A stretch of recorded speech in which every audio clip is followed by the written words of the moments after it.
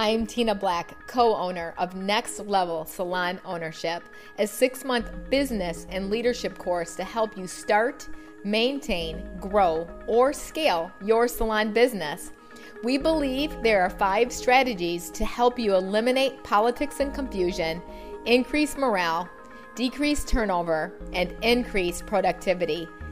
If you would like to get on our waiting list for the next course, please go to www.nextlevelsalonleadership.com. I love that, you're on a mission to empower the salon industry to live by design, not by default. So let's talk a little bit more about your mission. What exactly does that mean to have people live by design and not by default? So thanks. So I'm honored to be here with the two of you. So thanks so much for inviting me. So for me, what that means is leveling up the leadership and leveling up the thinking of our industry. So not accepting what has been, but create something that's new. And because a lot of our salon owners, leaders, school owners, they've been in the industry a long time and people are willing to accept what has always been. And probably the last 7 or 8 years of my career, I've noticed this whole new shift and change where people want independence and they want to belong to something bigger than just the 4 walls. So that's what I want. It's like, I want to get involved in those conversations and find out, what do the people coming out of cosmetology school want, right to what does somebody who's been in our industry 20 years, what do they want? What do they want and what's that next level for our industry? Or, whatever it is, I want to be involved in it and I want to help people create their life, not just their career, because I think a lot of people want a life and a career. And we're starting to see that, I've had conversations with people that I don't want to work Saturdays, and somebody at my level, I kind of recoil when somebody says that, because I'm like, Saturdays are the fun days. It's when you get to dress up, the music's pumping. That's old school. Right. So it's like, that was my fun time on fun days. So, getting to know what's theirs, what will work for them, how do they want to earn a living? This is a passion career. It's more and more conversations I'm having. We're so lucky we don't work. We do what we love. How many people don't get that opportunity? And I think then sometimes accidentally people fall into the industry and then they don't know how to then increase their earnings. So a lot of people leave. So that's why I say I want to do it by design. I want to have intelligent conversations with people, about the whole business of the professional beauty industry. I love that. And, you talk about something that you said that you believe is that every salon needs a heart, and it's the one thing that's never on your P&L, but it's what makes people stay and it's what makes people grow. To be successful, you have to have your heart in your business and your business in your heart. So talk a little bit about the importance of culture. The importance of culture it's everything. So, and that goes from how you answer the phone to how you employ somebody, to that first greeting, to, how your training education is, how you're fiscally responsible as an employer, making sure that you understand how your business works from not only the numbers, but also the emotional intelligence.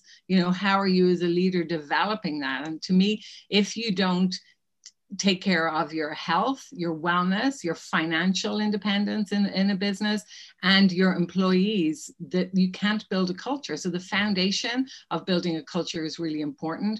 And that goes to the values that your company works off of. So, if you're hiring somebody at the last minute because you need to fill a spot, whether it be on the front desk or, somebody to help your business or a stylist, that's not necessarily going to work on your culture. So to me, culture is a long game. It's not a short game. So, that's why it's so important. Are you willing to put in the work? I think so many people want a quick fix or want a quick success, and they're not willing to put in that foundational work. So culture is a huge subject, Sean and Tina. It's like, it doesn't happen overnight. I remember when I worked for Vidal Sassoon, I went into a corporation that had this culture that lived beyond its owner.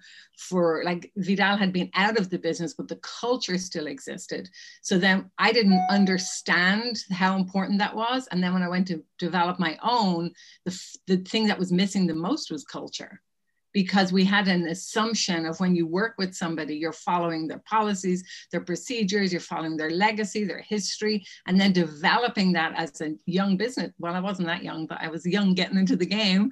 But developing that myself, that was the hardest piece for me, was developing that culture. I didn't realize what it took. You know, I thought it was an automatic. I thought people would automatically follow the leader. I thought automatically people felt my vision, right? I may not have declared it as much as I could have. And then I learned over time that you've got to share that vision. You've got to live with passion every day. And you're the person responsible for the energy of your business. And that has so much to do with culture, you know.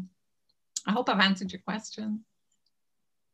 So good, Nuala. You know, your quote reminds me of John Maxwell's new quote in his new book, Change Your World. He said, you have to have a heart for people, but a head for business. And I know that you do a lot of coaching around both of those realms. So let's talk a little bit about that, because, you know, Sean and I, of course, we have our Next Level 6-month course, and we do the same. So the first month it's pretty much focused, you know, on their P&L statement, so to speak, because that's kind of your scorecard, right? So talk about, as if you're coaching us, as if we're salon owners that you're coaching, how would you coach us when it comes to the P&Ls? Because I know that's your expertise. Well, it's funny, Tina, I would never have thought it was my expertise, but it's where my passion is. And that's where I've realized that if you don't know what's coming in and going out, it's simple. You know, you've got to know those. And that's the hardest conversation to have with somebody in the beginning, saying, you know, can you send me your last 3 P&Ls for the last 3 months of the year? So that's how I'd begin. Or, you know, what are we month now? We're into March. So to be, okay, can I have December's, January and February? And a lot of salon owners would be, what's my P&L? You know, they don't meet with their accountant on a regular basis. So sometimes it's understanding the foundational work, or somebody saying, well, I only meet with my accountant once a year and I have to pay taxes. So just teaching people that there's a thing called a cash flow. So teaching them, you know, what their service dollars revenue is coming in, and breaking it down and showing you from retail to, if you have a boutique, if you have a salon, a spa, all that's revenue. So showing them where that belongs on a P&L. And generally I'll walk them through it. And it's about 2 or 3 meetings teaching people their line items. And then, you know, I'll always request, you know, if you have an accountant. If you don't, I'll help you with accountant questions. So I've done that in the past. And asking people, okay, so ask your accountant to send me your P&L with the column on the right-hand side that has the percentages of what each line item means. So really teaching people and taking them by the hand and bringing them through line by line of how all that affects your business. And the G&A is really important. And that's your, you know, your expenses, you know, so like really justifying each expense on that line and asking questions like, do you know what this expense is for? Do you know what? And a lot of times people don't, you know. I'm working with somebody just currently and they have an amazing accountant. You've got gold here, because the accountant is giving them the numbers. So teaching people even how to find the right accountant, you know, so because that's so important. And developing, that's a relationship. So to me, it's like, I'll always say to people, the best relationship you can have is between your landlord, if you don't own the building, and your accountant. They're going to become your best friends, you know, because they'll help you with those financial decisions. So it's really the basics. There's a great book that I came across last year called Profit First. And I know that you guys also teach on that. And to me, I'd always worked with the profit at the end. And you know, that's why I want to work with people to live by design, Sean, because it's like, I want you to know where your profits come from and how you can manage that. So I'll generally build out a cash flow plan with somebody for 12 months, and we'll do a 12-month projection. And then, you know, we'll look on their past, you know, if they have a little bit of a past, we can go off, but then we'll look at the numbers weekly and see where they're going. So I have a scorecard that they fill out daily. And so they can see where they're heading every day, because, you know, if you're I can use the analogy like I'm soccer, I'm from Europe, right? So we'll talk about a soccer match. You know, you don't wait till the end to find out where you're at on the score, you know what I mean? So you have to be checking in weekly. And I just worked with somebody and they were just like 2% away from the retail goal. And I called her out. I said, you weren't looking at your numbers if you're only 2% away from your retail goal last month. I said, don't fill out the numbers the 5 minutes before you're meeting with me. Yeah. You know, do it daily. So, and then she saw the power in that. So it's like, it's really, really important. I know that from being a salon owner myself, I didn't know my numbers. And that's where my pain and passion came in for it. And I learned I went to school, you know, I went to business school, you know, salon business school. It was like what you guys are doing, teaching people. I went to Neil Dukoff at Strategies.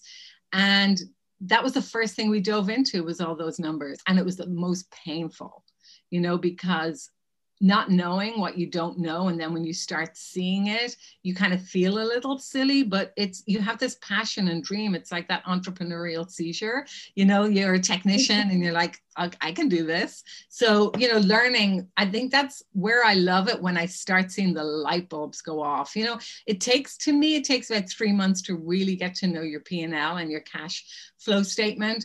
And, you know, I just got a message from somebody that I'm working with, and they're like, I have profit for the first time since I opened my business. And they sent me a picture of it. And I was sitting on the sofa with my husband. I was like, oh my God, this is what I love. I love when people start seeing the creativity in their numbers. You know, I'm a creative person. And so the P&L was not an easy one for me to learn in the beginning. So if I can help people see how you can be creative with that, that gives me the biggest joy. I love that you said creativity, because Sean knows that everything has to be put in color. Even my accountant, she's like, Tina, I put it in color for you. It has to be colorful, right? And I love that you just kind of dropped a bomb there, because you said they had, you know, 2% from their goal, you know. So let's talk about that. What does that look like when you're setting up goal planning for that salon owner? So let's talk to all the salon owners on today right now. You know, how can we set up goal planning? What advice do you give? So I would say, you know, pick your best 3 months and pick your worst 3 months. You know, and then, you know, and I think it's really hard and it's really challenging for salon owners to really project what their earnings are going to be this year. You can only do your best.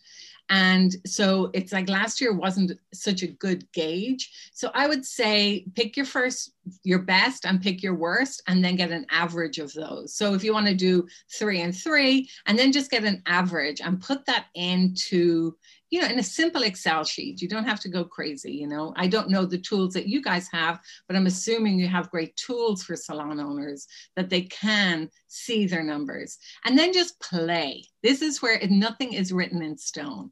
Then just play. What would it look like if I was to increase my retail by 10%? So from my average, what would it look like? So play with it, put a number in there. A lot of people are afraid to put a number on an Excel sheet. It's not locked in stone. You know what I mean? You can change it. And then a what if. So I do like a what if exercise. You know, what if you were to get, you know, if you're 60% productive at the moment, what if you were to go 65% productive? So what would that look like? What would you need to do? What would you need to sell? You know, who at the front desk would need to help you? You know, where can we get those business drivers to kind of drive that percentage growth? And then after about a month, you know, we'll play, and then we'll come back and see what happened for that month. And then we'll go through, there's generally 4 or 5 areas, Tina. So we'll go through each area and say, okay, what happened here? You know, what could we have done differently? You know, so what did we project for? So just kind of digging in and seeing what happened. So, and then what if next month we try to drive it a little bit more? So say, for example, gift certificate sales. So gift certificate sales are generally flat in January and February. So February is Valentine's, but are you really projecting those numbers back in October of the year before? So I always like to plan 4 months out. So, you know, divide the year into 3 and plan 4 months out, because I find when you plan every quarter, it happens so quickly. Everything happens so quickly. Like we're already, who can believe it? It's March the 8th of 2021, right? You know, are you 80%, like what are we now? We're into the 8th, so we're into the second week of the month. So what are you? Are you 80% to goal? Are you 60% to goal? You know, so and that's for your year. So we're already going to have the first quarter of the first year. So it's really understanding that. And that's why I like to divide it into 4. So because it gives you a little bit of room to play and to project, because 3 months can fly by so quickly. So that's generally what I do, Tina. I hope I answered your question. I can go off on a tangent, you know. I love that you use profit first. Can you describe to the listeners exactly what that means? Yeah. So what that means is, you know, after your service and revenue and your expenses for, generally it's back bar, your expenses for, then putting in a 10%, like what would it look like if you were to put 10% aside, or just look at what 10% profit would be, and then all your G&A after that, all your general, administrative and expenses come out after that. Not a lot of people can take that 10% off, but you should see it. And I do believe, and this is something that I really believe with passion, that you have to pay yourself as well. So you have to have yourself in those line items. Even if you don't take it, you've got to know what it looks like. You know what I mean? Then it's your choice. And having that separate account. So I think a lot of people this last year realized that they didn't have as much in savings as they thought they had for their business. So it's really understanding that profit first is not for you to put in your pocket and, you know, go out to, you know, Bloomingdale's and have a great afternoon, but it's to really project, you know, what would it look like if my business was profitable? And then you decide, am I going to invest that money back in the business? But it's done with a thought process. It's not whatever's left over at the end of the month. So what I loved about them is there's like a 5 envelope process.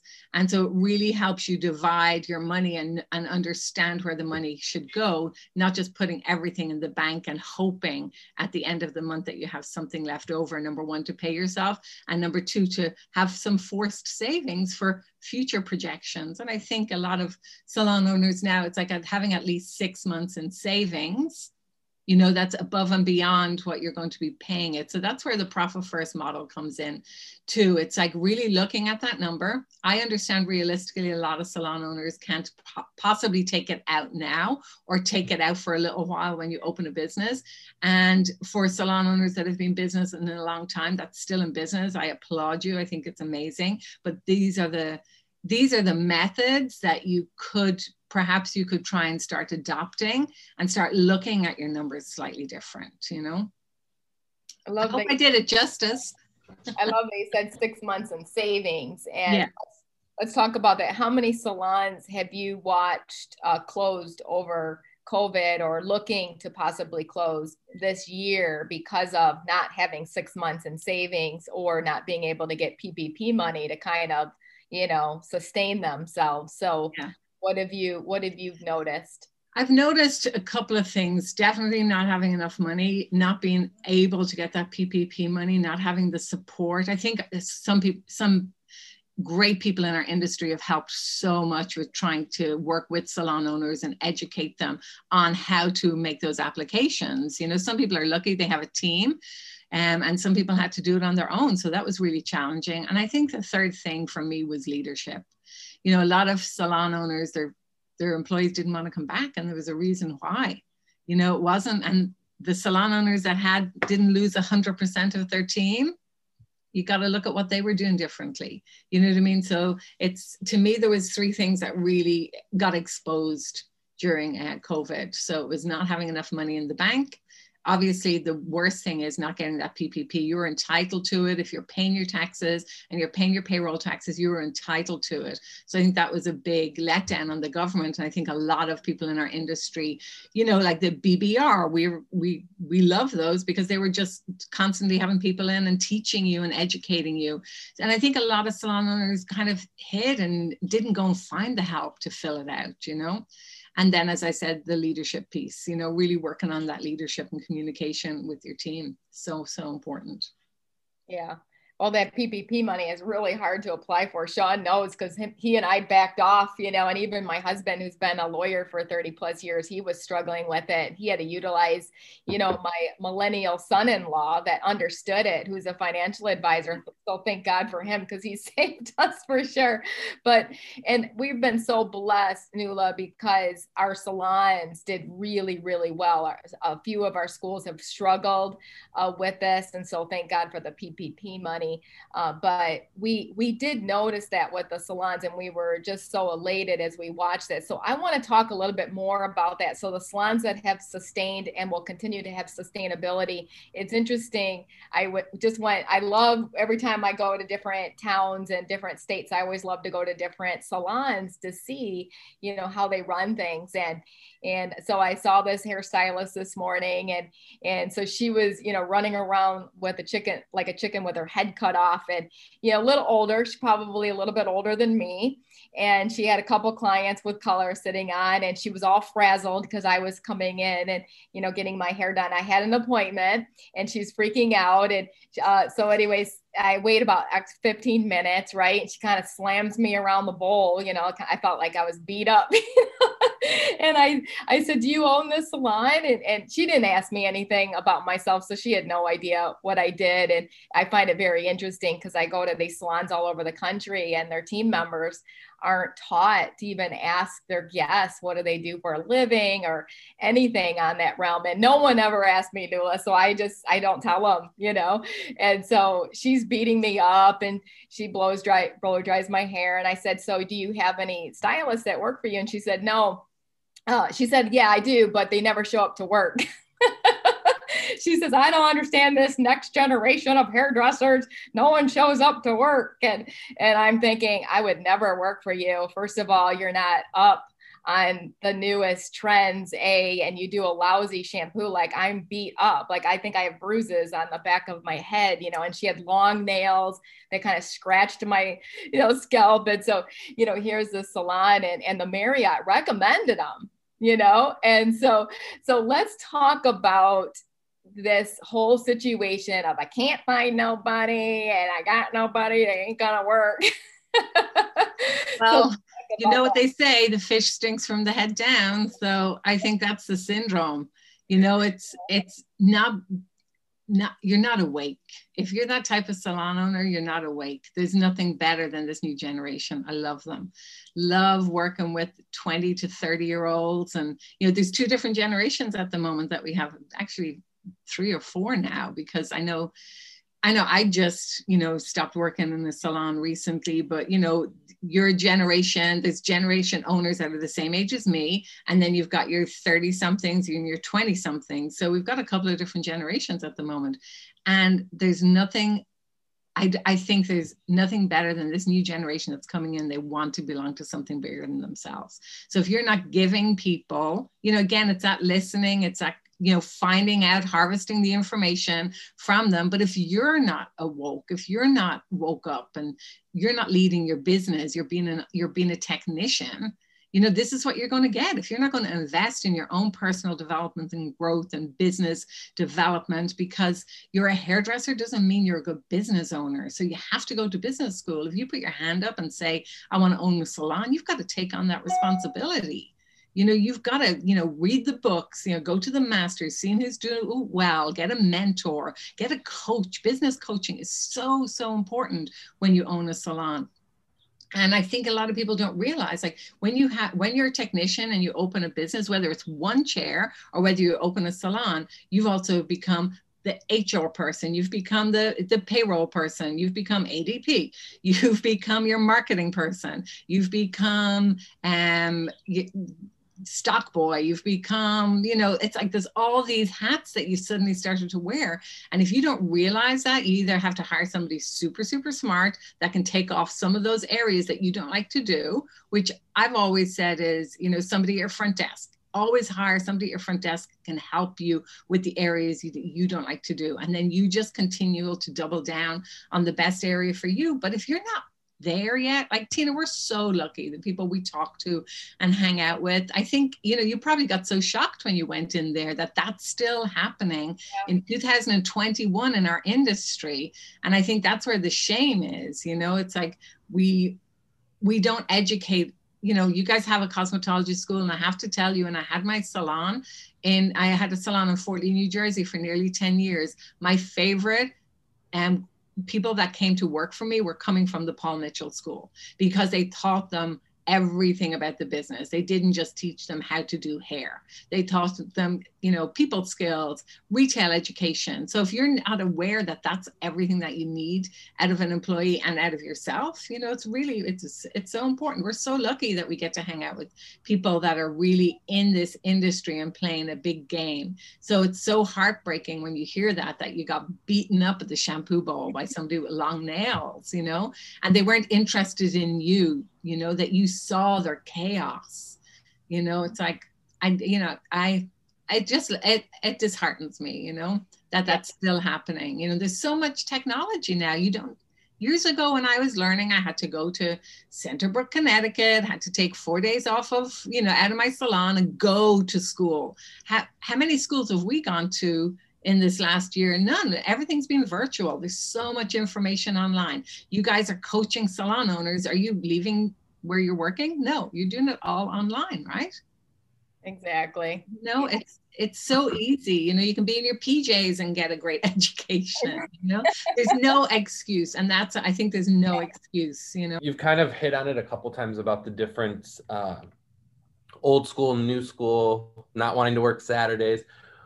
For, let's just say, that old school salon owner or leader, what are some things that you're seeing that they personally would need to shift in their leadership to lead that younger generation? Because I think the younger generation, I love that you love them, because most people, when you hear the words like lazy come out, like they don't want to do this, and that's really not it. It's about understanding where they're at. So kind of talk a little bit about that, give some advice on how we can, best support that younger generation as an older generation.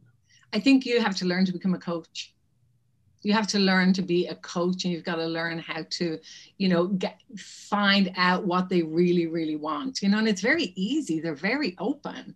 So, and I think you've got to develop your coaching skills as a leader. So leader is not a badge. We know that, leadership is not a position, it's how you're managing. And that's another word. I think people think they're managers, and they're not managers. They're leaders and they're coaches. And I'm really, really seeing that, you've got to really get down into the ditches with them. You don't become their friend. You become their inspiration, and you become somebody who is really an advocate for their future. If you're not an advocate if you're not in advocacy of their future, you've got to want them to be better than you. So to me, that's it. Learn about them, read about, like, I'm big into, I forget the name of that book. Oh, it was somebody, like, there's so many books about how to communicate with Gen Y and Z. It's just learn about them. They're wonderful people. They're out there wanting to save the planet. You know what I mean? Although I have my thoughts on that as well. I used to love that. They're like all about saving the planet and eco-friendly and farm-fed and no this, no that. And then you'd walk into the staff room and all the garbage is in the one can. You know what I mean? I'm like, we got all these garbages for you guys, But you got to still support them, right? And that's what it is. It's like, John Maxwell says, we're doing a great mastermind at the moment of Today Matters. And John Maxwell, we're John Maxwell coaches, the three of us here, we're very lucky. And he said, put a 10 on everybody's head. Sean, if you're employing these people and you're already always listening, and the thinking is that you're thinking that before you even give them a job, you need to put a 10 on their head. And then level up your leadership, level up your coaching skills. My favorite day was always the day we had a new employee, because that was the day that we could shine. Whatever breakdowns we had before with this next employee, you can improve it. You have a clean slate, and you only have to be 1 week ahead of them. You don't have to be years ahead of them, because as you're learning, if you're open to it, if you're open to becoming a coach and a leader, you can't just be a great skilled hairdresser as a leader anymore. It doesn't work. And it hasn't worked for a long time. I think we've pretended that it worked for a long time, but it didn't, Hey everyone, I'm Sean Chido, co-owner of Next Level Salon Ownership.